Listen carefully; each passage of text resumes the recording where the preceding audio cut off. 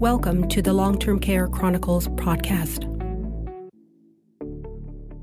For coming on to the Long-Term Care Chronicles this morning and speaking about the Nova Scotia Health Coalition. And before we start, I'll get you just to let our listeners know a background about the Nova Scotia Health Coalition and what the goals of and objectives for Nova Scotians. Yeah, absolutely. So the Nova Scotia Health Coalition is I like to say, political but nonpartisan organization. Yes. So we're not aligned with any political party. We don't receive any government funding, but we are political. We think that the solution to long-term care is entirely about politics. It's a question of how do we allocate resources, who has power in our society, and what they do with it. And how we, as people who are users of the healthcare system, who are patients, who are workers in the healthcare system, who are people who believe in a universal healthcare system, how we can try to build power to fight for a more equitable system. So we see the work we do as political, but it's not connected to a specific political party. For better or worse, in Nova Scotia, we're in a unique position where we have had all three major political parties in power over the last 15 years, and none of them have solved the problems in healthcare or in long-term care. We've been around as an organization since 1996. This is our 25th year in existence. And we're an organization with one staff person, myself, as well as a volunteer board. And we're made up, as I said, of patients, of healthcare workers, of researchers, of people from community groups like the faith-based community, from service provision organizations. And our goal, above all else, is to protect, strengthen, defend, and expand public healthcare. We believe that public health care is one of the most important social programs we have in this country. And we think that it's actually really important that we don't just defend it. I think for us, it's really important that we look at ways to improve and expand it. We recognize that there are limitations in the system. Importantly, we recognize that universal healthcare has never been universal. There are huge gaps both in the services we provide. Long-term care is actually a great example of that. How it sort of existed next to and outside of the system. But also, there's lots of people who have been excluded even from the services we do offer. It's been a significant problem to get equitable care, as we've seen, and continues to be for people of color, for racialized people from immigrant populations, certainly from people from First Nations. We've had a huge failure to accommodate healthcare for members of the queer community, for people who use drugs, for incarcerated people. We have a healthcare system we like to say is universal.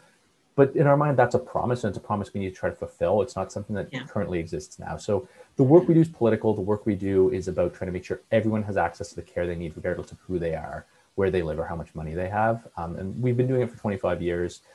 And it's been an uphill battle, but I think that we've done important work in the province. And I would say we're one of, I believe now currently 8 provincial and territorial health coalitions. And we work with our partners there, as well as national partners like the Canadian Health Coalition, Canadian Doctors for Medicare, and various other organizations as part of, I think, a real attempt to rebuild a national movement to fight for public health care.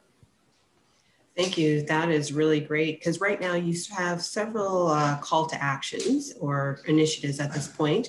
And the 4 that were, if you could just provide further details, the first one being the private deals, proven failures. Can you just explain a little bit more about that? Yeah, so we have sort of, I think, we sort of in the past have organized broadly our work in sort of 4 categories publicly of what we're doing, but it's always in flux. And private deals, proven failures was originally a specific campaign around trying to stop public-private partnerships in hospital infrastructure. In Nova Scotia, we're building the largest infrastructure project we've ever had in the province, which is going to be over $2 billion on a P3 hospital, which is an expansion and replacement of a hospital downtown, the QE2 Health Science Center. I think every province has at least one hospital called the QE2 at some point, but yes, we have one which is the largest facility in Nova Scotia and really in Atlantic Canada, sort of a regional hub. And in some ways, it's emblematic of a larger problem of privatization in the system, because the province is planning on using a public-private partnership, a P3 funding scheme to fund it. And the plan itself is an unnecessary over expenditure. It also, in terms of cost, we're looking at, we've already spent over $150 million just on legal and design work, which is enough to build basically half of a hospital. But in addition, it undermines the democratic control of the system, right? We've seen this, particularly in Nova Scotia. The bad example has been P3 schools. Ontario certainly has seen disasters with everything from highways to hospital facilities. We've seen massive problems in Quebec with them. So that's part of, specifically concentrates on P3 infrastructure projects, but more generally, we fold in our anti-privatization work into that as a whole. So a big thing for us is that we're worried about threats to the public system through privatization. There are parts of the system that are already fully or largely privatized, and we want to roll that back and increase the public delivery of services and make that delivery better.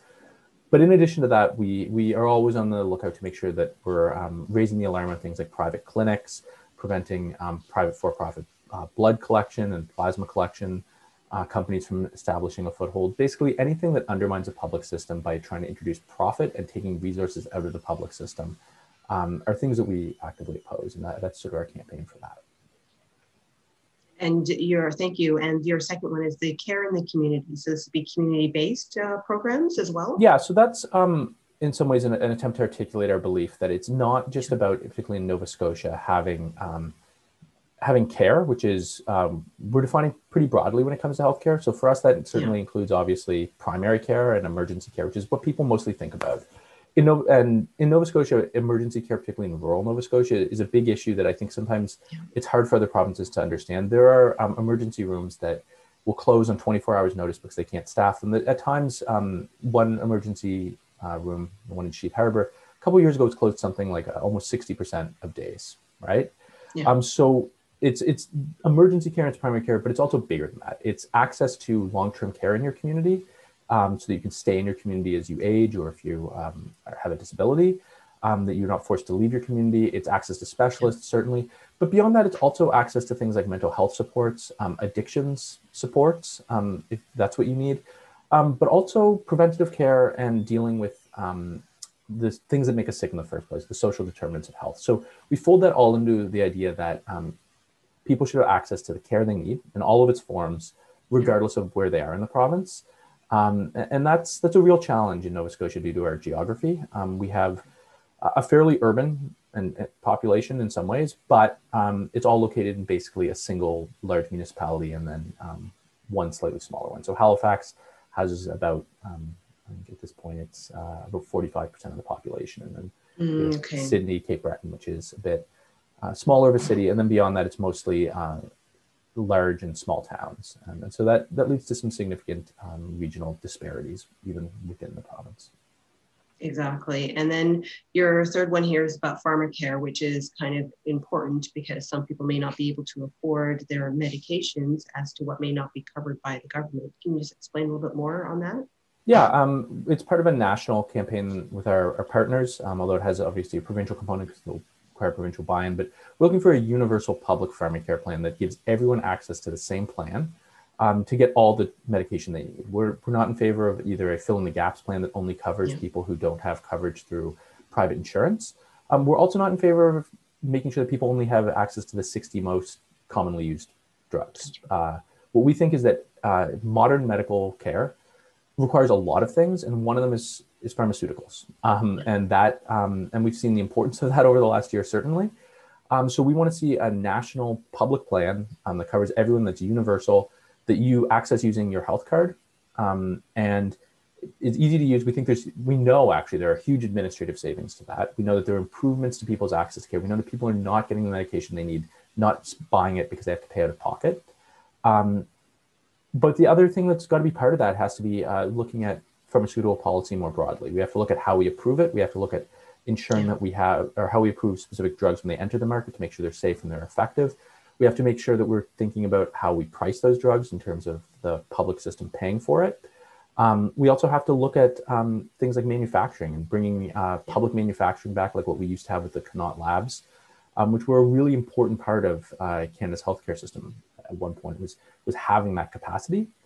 So we think, and we also think that it's really important to do things like modernize our ability to track prescribing trends, right, which can be part of this. One of the reasons why, for example, the opiate outbreak was so bad was that there was a real lag, particularly in Canada, between knowing how quickly some doctors and in some regions were prescribing under pressure from Purdue Pharma and other pharmaceutical companies opiates for pain management, and our ability to have policy catch up with it. And so we think that that pharmacare is not just the opportunity to give people the medication they need; it's the opportunity to think about what the role of pharmaceuticals and the role of prescription drugs in treating illness and in being part of our public healthcare system. And in some ways, it's an opportunity to reimagine a better system because it's become such a central part of how we deliver healthcare, and it was really put together ad hoc.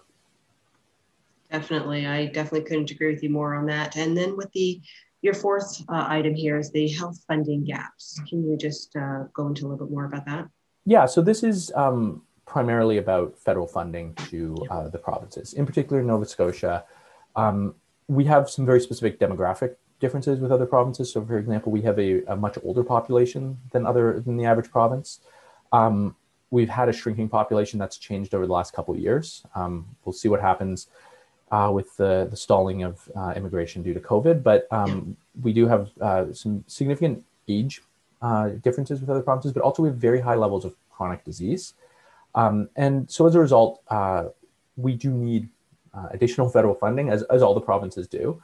The federal government, in their defense, the federal government has really stepped up during COVID. And if anything, it's disappointing how little the provinces have spent on COVID-specific funding and how much they have relied on the federal government. But we don't think that it's enough for that to happen only during a time of crisis. What we need to do is have a robust, well-funded system that is flexible enough to deal with crisis without a massive infusion of money when things go wrong.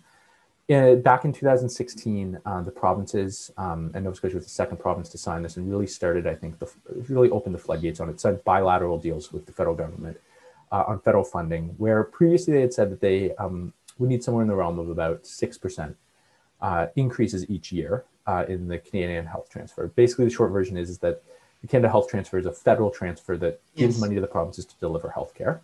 And there's what's called an escalator clause, which is how much that goes up each year. And that's a complicated clause based on population, on GDP, that sort of thing. But on average, the provinces said they needed at least 6% in order to just maintain the levels of healthcare that they had. They signed a deal that would peg it to GDP with a minimum floor of 3%. So we're looking at about cutting that amount almost in half. And that was a 10-year deal that cost the province of Nova Scotia almost $1 billion over 10 years in funding. And that's a lot for Nova Scotia. It was more for other provinces, but as a percentage, I mean, that's about a quarter. Now it's about 20% of an annual healthcare budget. So that's significant spending, and that's money that the province just won't have to spend on healthcare. And so for us, this is a question both of the federal government stepping up, but also the provincial government pushing the federal government to do it. The federalism in Nova Scotia is complicated, or in Canada is complicated, leads to conflict. I think that it's often used as an excuse to not do things rather than being a real impediment. But part of that has to be the provinces putting pressure on the federal government. And we also really think that when this happened in 2016, it was a squandered opportunity by the federal government and the provinces, in part because of the political landscape at the time, which was that overwhelmingly you had liberal provincial governments and a liberal federal government. And there were a lot of big question federalism issues, not just on healthcare, like the lack of a deal that was signed by all the provinces that went along with a health accord that laid out responsibilities and other things for healthcare. That was a huge gap. But also we didn't deal with big federalism issues like election reform. We didn't deal with big federalism issues like our relationship to First Nations in this country, any of the environmental problems and climate change issues that should have been dealt with even before that. And now we're dealing with a different political landscape, but we think that due to COVID-19, for example, there really is a need from the provinces to get more funding. And we think this is a place with Canada Health Transfer where it's very clear, and there's a clear history in the past of the federal government increasing its transfers and ensuring that all provinces have equitable access. Because all of those other things I talked about require resources. And Nova Scotia does not have the kind of ability to levy taxes and raise revenue that the federal government has. And that's true of many provinces. So we need the federal government to step up, but we need the province to, in some cases, compromise and accept that money with strings attached. It needs to prove to the federal government that money is being spent on healthcare. And it needs to pressure the federal government. So it is asking the federal government for money, but it's asking the province to be part of that process. Absolutely. Yeah, I couldn't agree more. And even though from a COVID-19 standpoint, Nova Scotia fared as a province better than others, but what were some of the major issues that were exposed by the pandemic? So I've been thinking about this a lot lately, and I think one way to think about it is that Nova Scotia did not do a better job containing COVID-19 in long-term care. It did a better job of containing COVID-19 as a whole, but in long-term care, we had about 85% of the deaths in Nova Scotia from COVID-19 were in long-term care. And then, whereas the national average is close to about 75%, right? So we actually had more people as a percentage of the total people who've died of COVID-19 die in long-term care. To be fair, that was 56 deaths. So it's not the same kind of scope as other provinces. 53 of them were at a facility called Northwood Manor, or Northwood. There's a number of facilities in Northwood Manor, Tower, and Center, which I actually, a long time ago, I worked as a dietary aid in Northwood. So and I lived around the corner, so it struck pretty hard. I think that one of the things it showed was, one of the metaphor I like to use for it is that if you think of the healthcare system as a piece of string, it was always pulled completely tight. And so when there was more pressure on it, there was no slack in the system to sort of pick up that slack. So when you're running at 105% capacity, 110% capacity all the time, when people are constantly working overtime, when they're working short in long-term care, there's no slack in the system to deal with any sort of disruption. So I think we saw that in long-term care. I think that one of the things it really exposed was the degree to which we've just run it really to the bone, that there's no room to change on the fly. And we were very fortunate. I think there's some luck involved, but also I think, to be honest, public health here had a very strong, good response. Nova Scotians, I think, stepped up from all walks of life and all communities. And they worked to contain the disease in the community. It got into some facilities. And I think that one of the things that we are concerned about, particularly with Northwood, was we don't know yet, because we haven't really had a public inquiry of any sort into what happened there, the role that existing inequities in the system played in that. So Northwood is an urban long-term care center. It's located in North End Halifax, which is a traditionally working class, traditionally multi-ethnic, and particularly Black part of the city. It had a staff which we reason to believe has more racialized people, has more people who have irregular migration status, and it has more temporary foreign workers, we believe. We don't know for sure, but these are all challenges that it are facing, as well as its residents itself tend to be, because it's a not-for-profit facility, because it is a community-based facility that actually has a very good record in delivering care normally, that it had a population of people who themselves had a lot of risk factors and vulnerabilities to it, be they people of color, be they people who come from working class backgrounds. And also it had a lot of varying levels of acuity, because it is 3 sort of different buildings put together with differing levels of people's health and mobility and mental challenges. So there were all of these sort of overlapping issues in the system. And I think that in some ways is the lesson we need to take away from it, is that we need to use this as an opportunity to say, what is the role of race when it comes to delivering care in long-term care? What is the role of class, of class power? What is the role of the fact that, for example, the private facilities in Nova Scotia actually fared fairly well? And that's because they were able to reallocate the budget lines they have for profit into getting protective equipment quicker, right? Whereas the not-for-profits have no operating surplus. So as a result, what happens when you have some parts of the system who are able to siphon off profits and other parts, and then reallocate those profits in an emergency, which, like, I mean, I'm glad they did. I'd rather they do that than profits, but I'd rather they weren't making profits at all. I'd rather that was always being reinvested in care. Then you have other parts of the system that are that don't have any of that slack that I talked about at all. And so all of these things, I think the intersection of profits, the intersection of things like race and migration status, the intersection of geography, I think that all of these things need to be thought about. And I think one of the challenges we're going to have as we come out of the pandemic, hopefully, as we come out of the pandemic, is really trying to take some time and find some space to think about the fact that these inequities existed already, COVID didn't bring them, it just highlighted them, and it just showed how vulnerable our system already is. Yes, definitely it has. So, and I know you've mentioned a number of things as to probably what will be needed going forward to ensure something like this never happens again and that we are prepared. So can you just go over, because you mentioned quite a few things in terms of those types of points as to what needs to be looked at and what we need to concentrate on to make sure that we are better prepared if this should happen another time. Absolutely. I mean, I think the number one thing in Nova Scotia is going to be resources. At the end of the day, all of these things we're talking about, it's not as simple as throwing money at the problem, but solving the problems requires money. So a big one here has been staffing, right? So we have, obviously a workforce which is disproportionately people of color, that is overwhelmingly women, and is a working class profession. And for all of those reasons, there's a societal acceptance that it be underpaid and that it be overworked. As I said, I worked at Northwood itself in dietary there, and I saw how hard it was, and that was a long time ago. And talking to people who were there, it's only gotten worse. So one of the big things that has to happen here is there needs to be a workforce development plan that recognizes the makeup of the workforce, but also recognizes the fact that it is woefully inadequate. In Nova Scotia, one of the big problems we have is that we basically need, at minimum, 12,000 new long-term care beds over the next 15 years. We only have 7,000 right now. So we're talking about tripling the number of long-term care beds we have to meet the minimum of what experts think is going to be the increase in the need for it. That's not just building infrastructure, that's training people. That's ensuring that we retain the people we do have, right?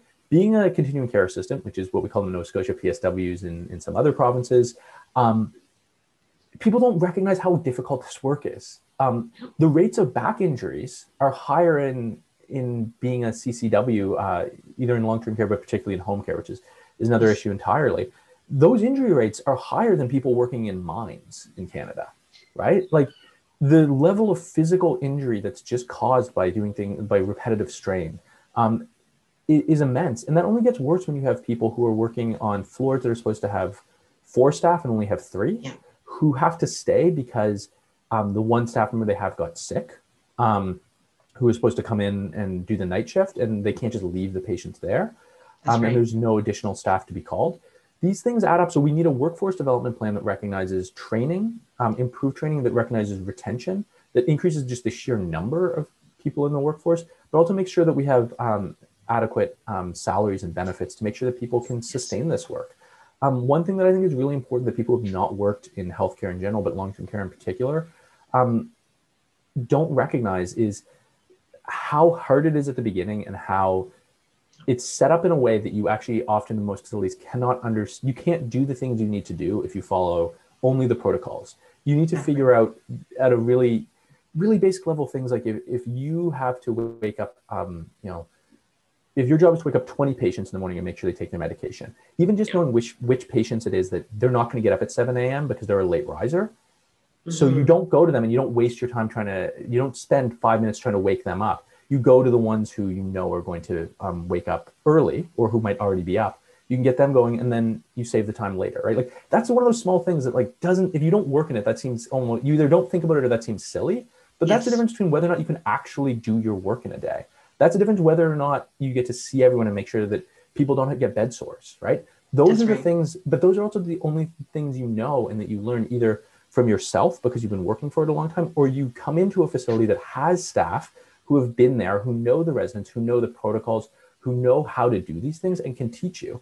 And one of the problems we have in a high turnover industry or a high turnover sector, it shouldn't be an industry, but a high turnover sector like long-term care is that increasingly you lose those people. And I'm worried we're going to lose even more of them from COVID, from people who are going to say, this isn't worth it. I can go make $18 an hour doing something else, or I'd rather make minimum wage, which is only $12 in Nova Scotia or $13 in Nova Scotia. I'd rather go do that than break my body and put myself at risk for a pandemic. So we need a workforce development plan. We need more beds in the province. We also do want to see, for us, a big part of it is we have to stop allowing money to be siphoned off into the private sector. Yeah. But beyond that, in Nova Scotia, one of the things that makes Nova Scotia's long-term care system unique and different is that we have very few government-run facilities. So even the facilities that are not for-profit facilities, are overwhelmingly not-for-profit private facilities. Okay. So what that means, and I believe the number is, it's over 80% are private here. So we have fewer than 20% of our facilities are public. It creates a big coordination issue, right? So really simple things like ensuring a standardization of protective equipment or standardization of any policies outside of COVID becomes a constant negotiation between the continuing care sector section of the Department of Health and Wellness and the Nova Scotia Health Authority and the individual operators. So we were actually quite slow, particularly in the responding to COVID, because it requires you to talk to each one of these groups. You also have a situation where you have an industry group that represents both for-profit interest and not-for-profit interests, which creates its own problems. So it just becomes this real coordination mess. So we want to see a streamlining of that. And importantly, part of that has to be a streamlining of long-term care as an integral part of our public healthcare system. I think that in a lot of ways, it occupies this gray area between a place where people live and a place where people receive care. And I think that that is, in some ways, natural. But on the other hand, it also means that people don't think about it as part of our healthcare system. And in Nova Scotia, we know that one of the major strains we have on our emergency system, healthcare system, which is itself in crisis, and our hospital healthcare system, is the number of people who are waiting for long-term care placements, who are sitting in hospitals. And that's numbers, we don't actually have exact numbers, but it's generally somewhere between 1,200 and 1,800 people at any given time. So we say about 1,500 people. And that's in a system with only 7,000 spots, right? So that's significant. That's almost it's about a 20% wait list. And it's not just that that's a strain on the public healthcare system. That also means that people aren't getting the care they need, right? If you need long-term care, the things you need to live like a dignified and healthy and joyous life, which is what we should be aiming for. It's not just survival. It's people should be able to live fulfilling lives, just because you're older or because you may have a disability or other limitations doesn't mean that you don't deserve to live like a great life. You can get that in long-term care in a good long-term care facility. You can't get that in an inpatient bed in a hospital. That's right. It's not equipped for that. It's not designed for that. So it's not just about freeing up the rest of the system. It's making sure that people are getting the care that they need, the care that they deserve, and the care that lets them live a fulfilling life. And so we need to do all of these things. I think that a big part of this is going to be resources. And so that's part of the fight for us, is making sure that we're prepared to make sure as a province that we have the resources to not just deal with a future pandemic, but that may come, but to deal with what we know is coming, which is this demographic crunch of an aging population that is going to need long-term care spots. And in some ways, it's really concerning because the longer we wait on it, the faster we're going to have to do this. And the faster we have to do this is going to require more money, and it's going to require more commitment. And it's really hard. It's going to be a much more difficult sell to spend that money and to build that system. And it's going to be harder to do the longer we wait to do it. Definitely, because that cohort is definitely coming up. So that is something that we're going to be seeing sooner than actually later. And I know just in your answer, you use some terms that may not be the same here in Ontario, but in terms of staffing. So we would normally say for someone to be at the PSW, which is a personal support worker, I think you use the term CCNA, is that correct? It's CCA, it's a continuing care assistant here. And then for nurses, because I know they have different designation depending on where they got their either degree or diploma. Is that the same thing for yourself in Nova Scotia? There's three main classifications of nurses. So there's LPN, licensed practical nurses, and then there's registered nurses, and then there's nurse practitioners. And they each have different responsibilities and training levels. In long-term care, it's primarily a combination of mostly LPNs and then some registered nurses. And then nurse practitioners, particularly in Nova Scotia, have tended to, the push has been to concentrate them into primary care. And so that has included long-term care. So they all play a role in it. And I actually do think an important thing to think about, though, too, is just the role when we talk about staffing is it's mostly CCAs/PSWs and mostly LPNs that are like, that's like the core of what we talk about.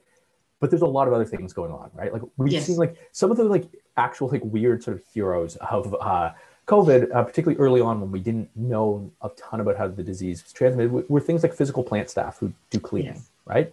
And those also, like in Nova Scotia, aging facilities, a lot of our facilities are remnants of the 1950s and 1960s. A lot of the not-for-profits were built often by things like municipalities or unions or religious orders. They're old facilities.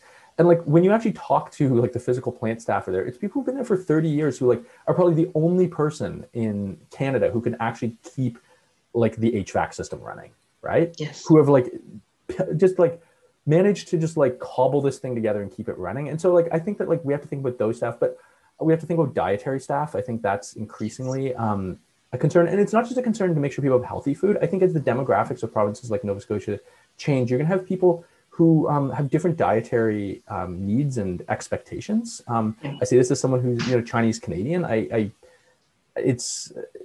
And someone who worked in dietary. It's like not everyone is used to eating like mashed potatoes and a pork chop every night. Right. No matter how good of a pork chop and mashed potatoes you make, there's different dietary needs, and those can't be seen as extras. That's part of living that fulfilling life, right? But also, we need to expand the role of things like recreational therapists, the role of mental health experts and social workers. So we need to think about staffing on like a really big level. And I think that is, again, something that like, one of the things that frustrates me is we can't think about and talk about those things when we're so desperate to just make sure people don't die in long-term care. When we're only meeting the bare minimums, we can't talk about what it takes to improve the system. And we have really good evidence from places like Europe that when you actually spend the time to think about things like the design of buildings, when you think about things like recreation opportunities, when you think about all things that allow people to live more fulfilling lives, that it actually improves their physical health outcomes and puts less of a strain on those other parts of the system.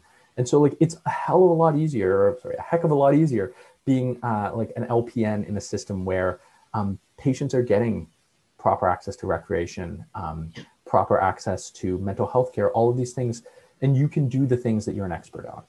Yes, absolutely. And I know you mentioned this before in one of your previous answers about, calling onto the federal government to be part so there can be increased funding and as well increased accountability. And you do have the support of other provincial health coalitions. I just want you to go into as to why the importance of this request and why it needs to be on a national level for this.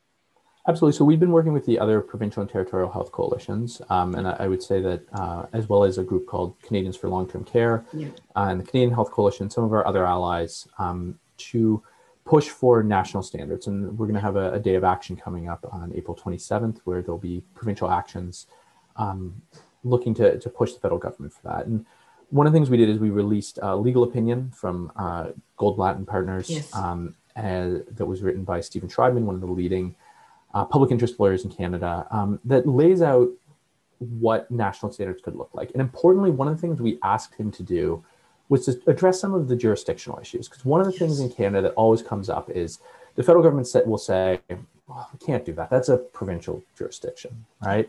And the federal government, and then the provincial government will say, well, but taxation is largely a federal jurisdiction. The ability to raise funds is a federal jurisdiction. So we need money.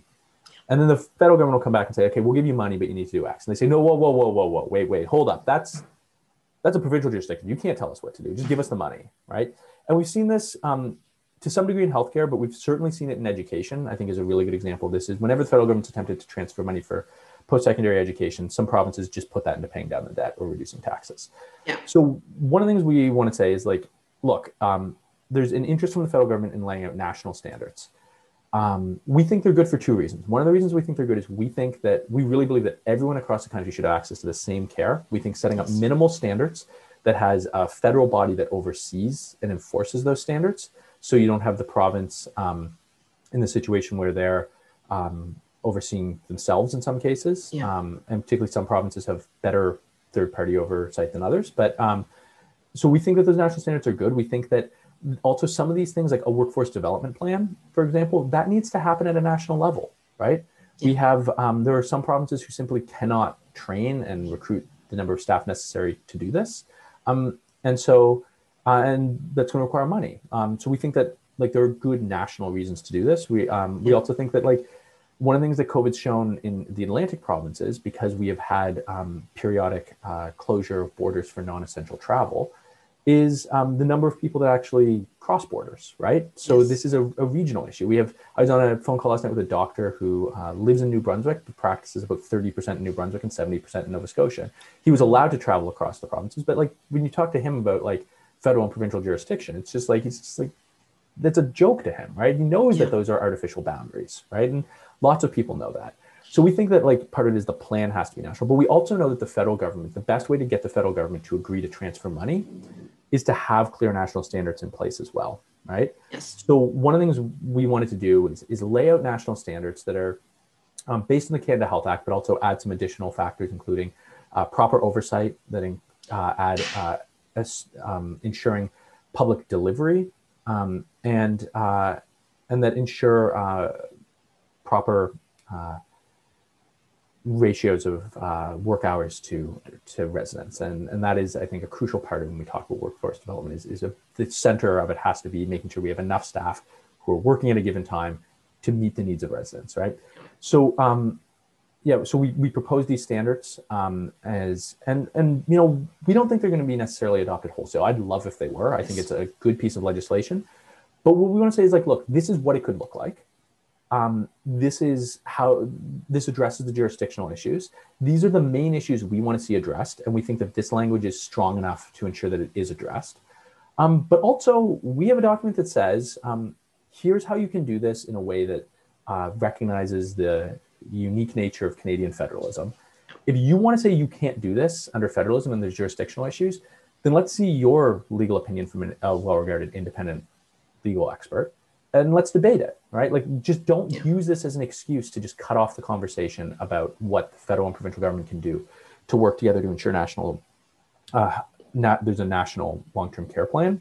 Mm-hmm. The other thing about it that we think is really important is it helps frame it as part of the national public healthcare system. Universal healthcare in this country, as I said, I think has always been an incomplete project.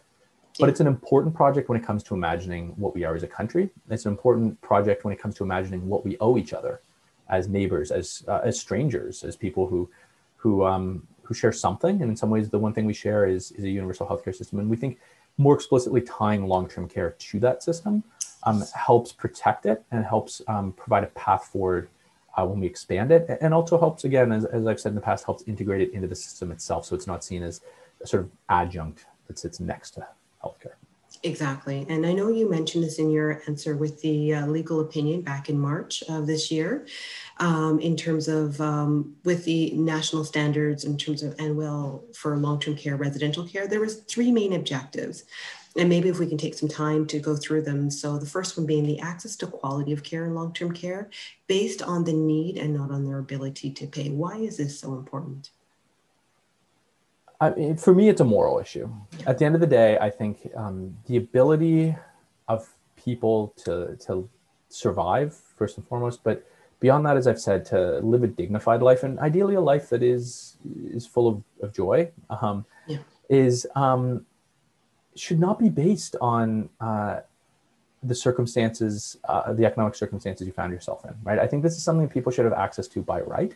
And I would say when I talk about joy, like, again, like Northwood has been so in the news in Nova Scotia as the facility where we had so many deaths, but I actually have a number of connections. Like my aunt worked there for years as a social worker. My grandfather lived there until he passed away. And in a lot of ways, the best years of his life were in that facility because he was part of a community again in a way that he hadn't been for much of his later life, right?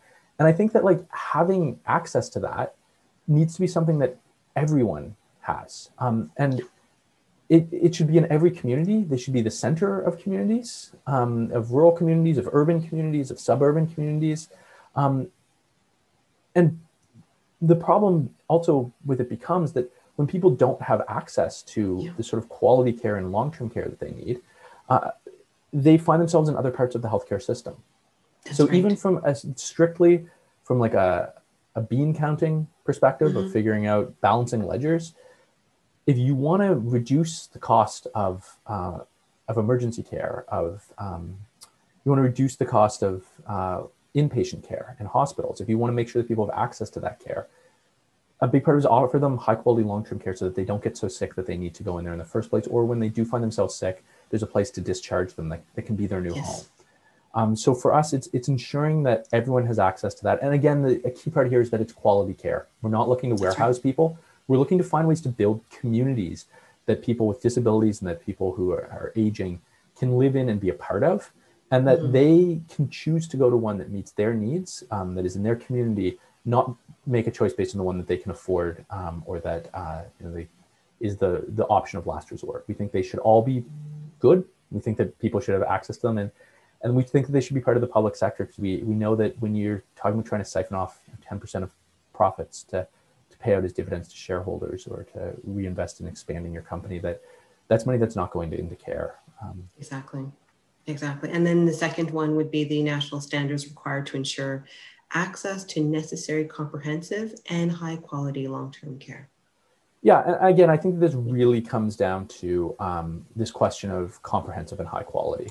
And as I said, I think that my fear coming out of COVID, I think that COVID offers possibilities, but my fear is that it becomes a question simply of how do we make sure worst case scenario doesn't happen again? Exactly. Right? And that's understandable. I remember early on in the pandemic, driving to buy far too many groceries, still have cans of soup in the basement. I remember driving to go do that and listening to CBC radio. They were interviewing people from BC who were families at the Lynn Valley Center in British Columbia, which was one of the first facilities to really be hit hard there.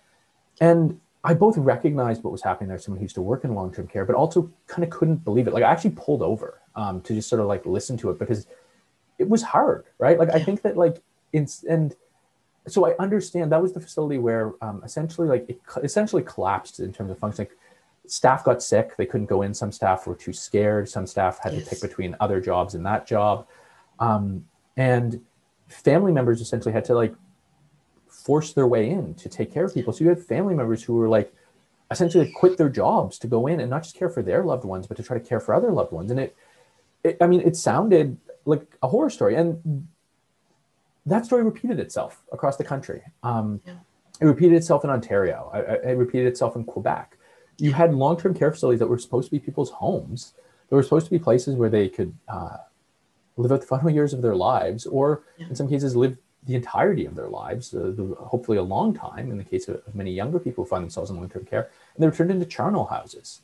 And that's, we need to do something about that, but we can't stop at that, right? We can't say that the goal here is to make sure that we don't have another Lynn Valley, or the goal here is that we don't have another collapse of the long-term care system. The goal here has to be high quality care where people can live. It doesn't seem too much to me to ask for that, right? And I think that sometimes we have to phrase it in the sense that it's what are we choosing over this? And what we're choosing over this has traditionally been, has been things like corporate tax cuts, has been subsidies to private industry, and in a lot of cases is choosing to allow for-profit long-term care facilities to take money that should be spent on care and should be spent on improving the public healthcare system, and particularly improving long-term care and improving care for those residents, and turning it into profits for individuals and for pension funds and for hedge funds and for investors. And I actually think that on the one hand, Nova Scotia is an extreme example of this, where we're talking about almost tripling our long-term care capacity over the next 15 years. But every province needs to increase their capacity. And that's actually a remarkable opportunity, right? I think that in some ways we can see that as being it's daunting. It is a massive, I was trying to think of this last night with a discussion with someone else about the scale of what we're talking about. What have we built that would talk about tripling long-term care capacity? It's bigger than building public health care, because the Medicare system relied primarily on existing hospitals. It was turning what was largely private existing insurance into public insurance, and it was a slow process. This is a much more rapid process that's in some ways akin to the building of the suburbs after the Second World War, right? Sort of post-war reconstruction in Canada, which was funded largely through the Canadian Mortgage and Housing Corporation, sort of subsidizing and investing in mortgages, as well as actively building communities. The difference is we need to do this in the public sphere, and we actually have to do it in some ways much quicker, right? And we also, but this is an opportunity, right? In some ways, it's actually allowing, there's a ton of pent-up economic activity there, right? There's construction jobs, there's hiring tens, hundreds of thousands of new staff in a caring economy, which can be, which is a green economy. The act of caring for people is in a lot of ways carbon neutral. It's a huge jobs program, but also beyond that, it's an opportunity to build new facilities from the ground up that look like what we know good facilities look like. We know that facilities that actually pay attention to things like location, making sure that they're part of communities so people can walk to them. My grandfather at Northwood, when he first got in there, he used to walk to like a barber shop offsite. He was able to do that. He used to go swimming at Stadacona, which is the naval base. He was a former merchant marine. He was able to do that because it was an urban center, right? So it was in his community, and even in rural communities, making sure that they're part of those communities. That's important. Making sure they have things like garden and outdoor recreation spaces. Having options like things like gardens that people can actually garden themselves rather than having staff.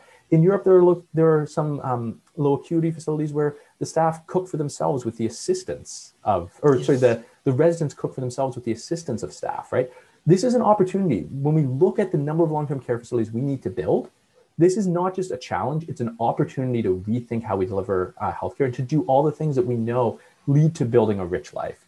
So I look at this as when we talk about, comprehensive and high quality residential care, in some ways for me, this is an important piece of this going forward because it's not a defensive piece. It's a piece that doesn't say that we can build a system that is adequate. It says that we should envision a system that is great.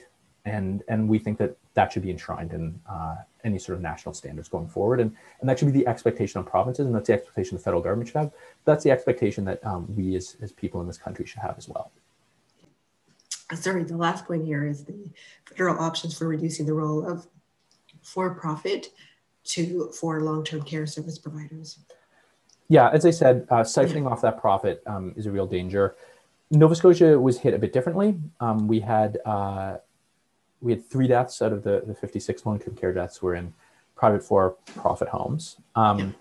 So we would like to, but we know that in the rest of the country and on a whole, private facilities had shockingly higher mortality rates. To be honest, like I am as opposed to profit in healthcare as anyone you'll meet. Even I was shocked by those numbers. And I do want to take this opportunity as well to thank Nora Loretto, who's actually a personal friend of mine, for the work she's done in actually tracking deaths in long-term care in this province. I know when I first talked to her, like the first week she started doing it, she thought she would do this for a bit and that it would take her like half an hour a night. And it became a multi-night thing that she's been doing for over a year. And so her work has been really invaluable in understanding this. But for-profit facilities have had much higher mortality rates. But the other thing about for-profit facilities is like when management failed to protect residents, the cost of that got downloaded onto the public system, right? So what ends up happening with these private long-term care facilities is that they exist only because of public subsidy. And I think this is a thing that people really have a hard time understanding, is that there are retirement facilities where people will pay $10,000 a month if they're really wealthy to live in this sort of like, which is essentially like a condo with amenities, right? Like those exist. But when we talk about long-term care, long-term residential care, virtually all of those spots exist only because the provincial government pays for those spots and pays for people to be in them. And that costs the same in a private facility as in a not-for-profit.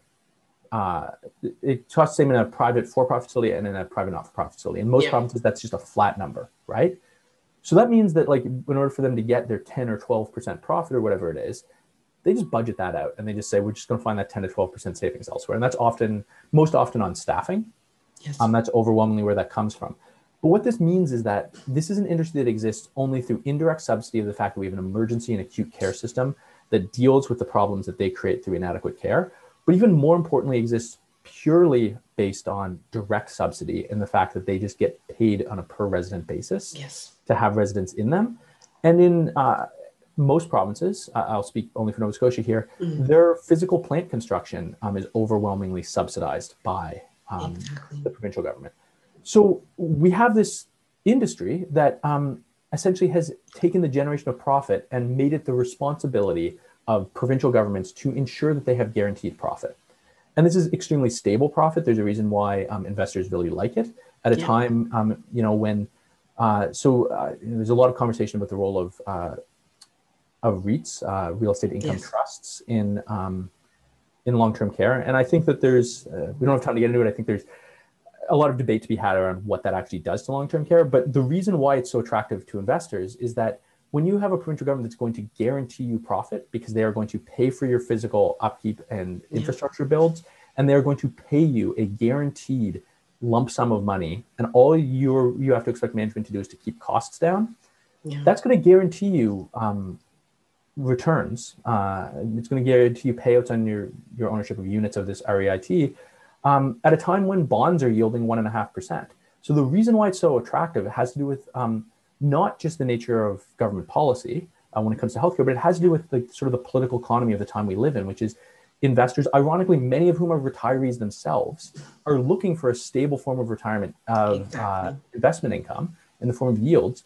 Bonds aren't delivering it, so they turn to real estate investment in the form of REITs, which themselves own long-term care facilities, who are, in some cases, actually delivering improper care to the same people who own pensions or own mutual funds or own share, like units of Chartwells. Yes. Like people are in some ways actually getting yield off of their own suffering. And I think that is the way we've structured the world, I think, leads us into those contradictions. And we think it's the role of government to say, we're going to stop making this happen. We're going to take that money that's going to long-term care profits, and we're going to force that to be reinvested in long-term care care and frontline care.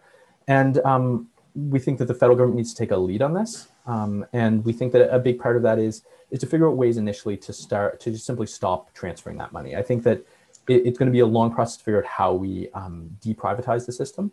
There are examples of this internationally where it has happened, but it's difficult and it's time consuming. But we think the first step is to just say, we're not going to continuing to give you new money. If new money goes to the provinces, that can't go into for-profit care. We want to see that in public care. We want to see that in not-for-profit private care if necessary. But what we don't want to see is that going to investors and owners. No, thank you for that, because that's a great explanation. And I think that will help people to really understand the conversation as to why profit really needs to be taken out of long-term care. And this goes into the next question. In regards to the senior advocate role, do you support that for your province in the case that I know that other provinces do have that type of a role, and they would not only support, into seniors in long-term care, but also in community. What would you say to that? Yeah, we think there needs to be a robust either a senior advocate or a continuing care ombuds person. Right now in Nova Scotia, that's the purview of the broader ombuds office. Yeah. And we do have a Protection of People in Care Act. There have been overwhelmingly negative experiences trying to seek resolution in either of those. And not to harp on this, but in some ways that's a resource issue, but also in some ways that's, there's a central contradiction in long-term care, which is we have so few spots, again, about 1,500 people on a waiting list with about 7,000 spots, that the Department of Health and Wellness and the Nova Scotia Health Authority in this province, which sort of oversee long-term care, they're in a really difficult position because they don't want to endanger the operation of existing facilities, right? And so when you have people whose responsibility is, they've got pressure on one hand to say, look, we need more long-term care spots, but we're not going to give you more money to do it. Yeah. And then they're also being told you need to threaten to revoke licenses of facilities that are not doing that work. That's pressures that, like, as an individual, like, I don't know how you square that circle, and I'm glad it's not my job to do that. In Nova Scotia, one of the things we've had a major issue with, and we did have a major report on this several years ago, the province commissioned a major report on this, is death from bed sores, which is just people simply not being moved, and small abrasions becoming infected. And at times, like, there were photos of people who've died in long-term care in Nova Scotia where you could see bone through the bed sores. And it's horrific. And people haven't been able to get the kind of resolution they need. So we would like to see some sort of arm's length, be that a seniors advocate, be that an ombuds person, be that a committee or that has the ability to enforce these things. Importantly for us, I think there's got to be a few key things about it. And the design, I'm not an expert. We don't have any expertise on exactly what the design should look like, and we think that needs to be debated. But I think the key things that we do want to see with it is it has to be properly resourced. So it has to have investigative capacity, and it has to be free of political interference. So we don't want to see the minister refusing the sanction of a long-term care facility in a politically important riding, for example. It has to have like enforcement ability and order making ability. So it needs to be able to like do things like subpoena people. It needs to be able to do things like shut down facilities immediately. It needs to have actual teeth and the resources to do that. We can't have a couple of people sitting on phones asking people to fill out, like managers to fill out questionnaires at long-term care facilities. And it needs to talk to residents and families. I think that that's a key thing, is that one of the complaints we have heard from families who have had loved ones have adverse experiences in long-term care facilities is no one ever asked them. Like, they're like, we look at the reports, and in Nova Scotia, we have a regime where the report goes online. I can go look at the most recent report, but it's a one-pager that just explains it. You know, it looks like essentially it looks like the same report that a restaurant gets, right? So you're just like inadequate hand wash station at a restaurant, right? And in this case, it's just like inadequate hygiene on floors, and then like ask for resolutions. So it doesn't provide detail, but also like you have families who say like, look, I'm in there every day and no one asked me, right? So we think that it has to talk to families, it has to talk to residents themselves. And ideally, we'd like to see a really strong role for families and residents. I think there is a lot of emphasis on the role of families. I think it's really important we engage residents, right? I think that is difficult in some cases. You have residents who have different capacities in terms of ability to attend meetings, ability to participate in them. But I think we should invest in the resources to help those people do that, right?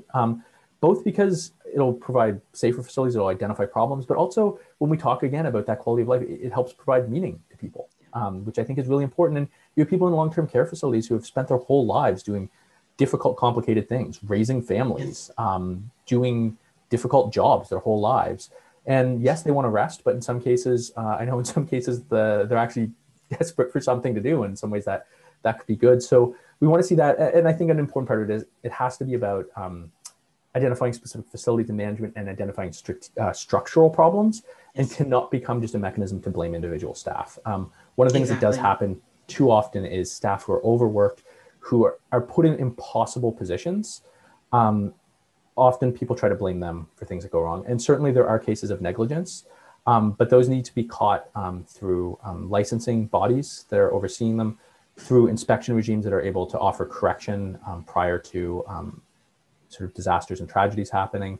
And most importantly, just providing people with resources. If people are working short, if people are working mandated overtime, if people are, in some cases, working casual for long periods of time and are just desperate to piece together as many shifts as possible. When I worked in dietary, there were weeks where I worked 60-hour weeks because I didn't know if the next week I was going to get 6 hours in one shift, right? And when you do all those things, they add up and they cause people to make small mistakes.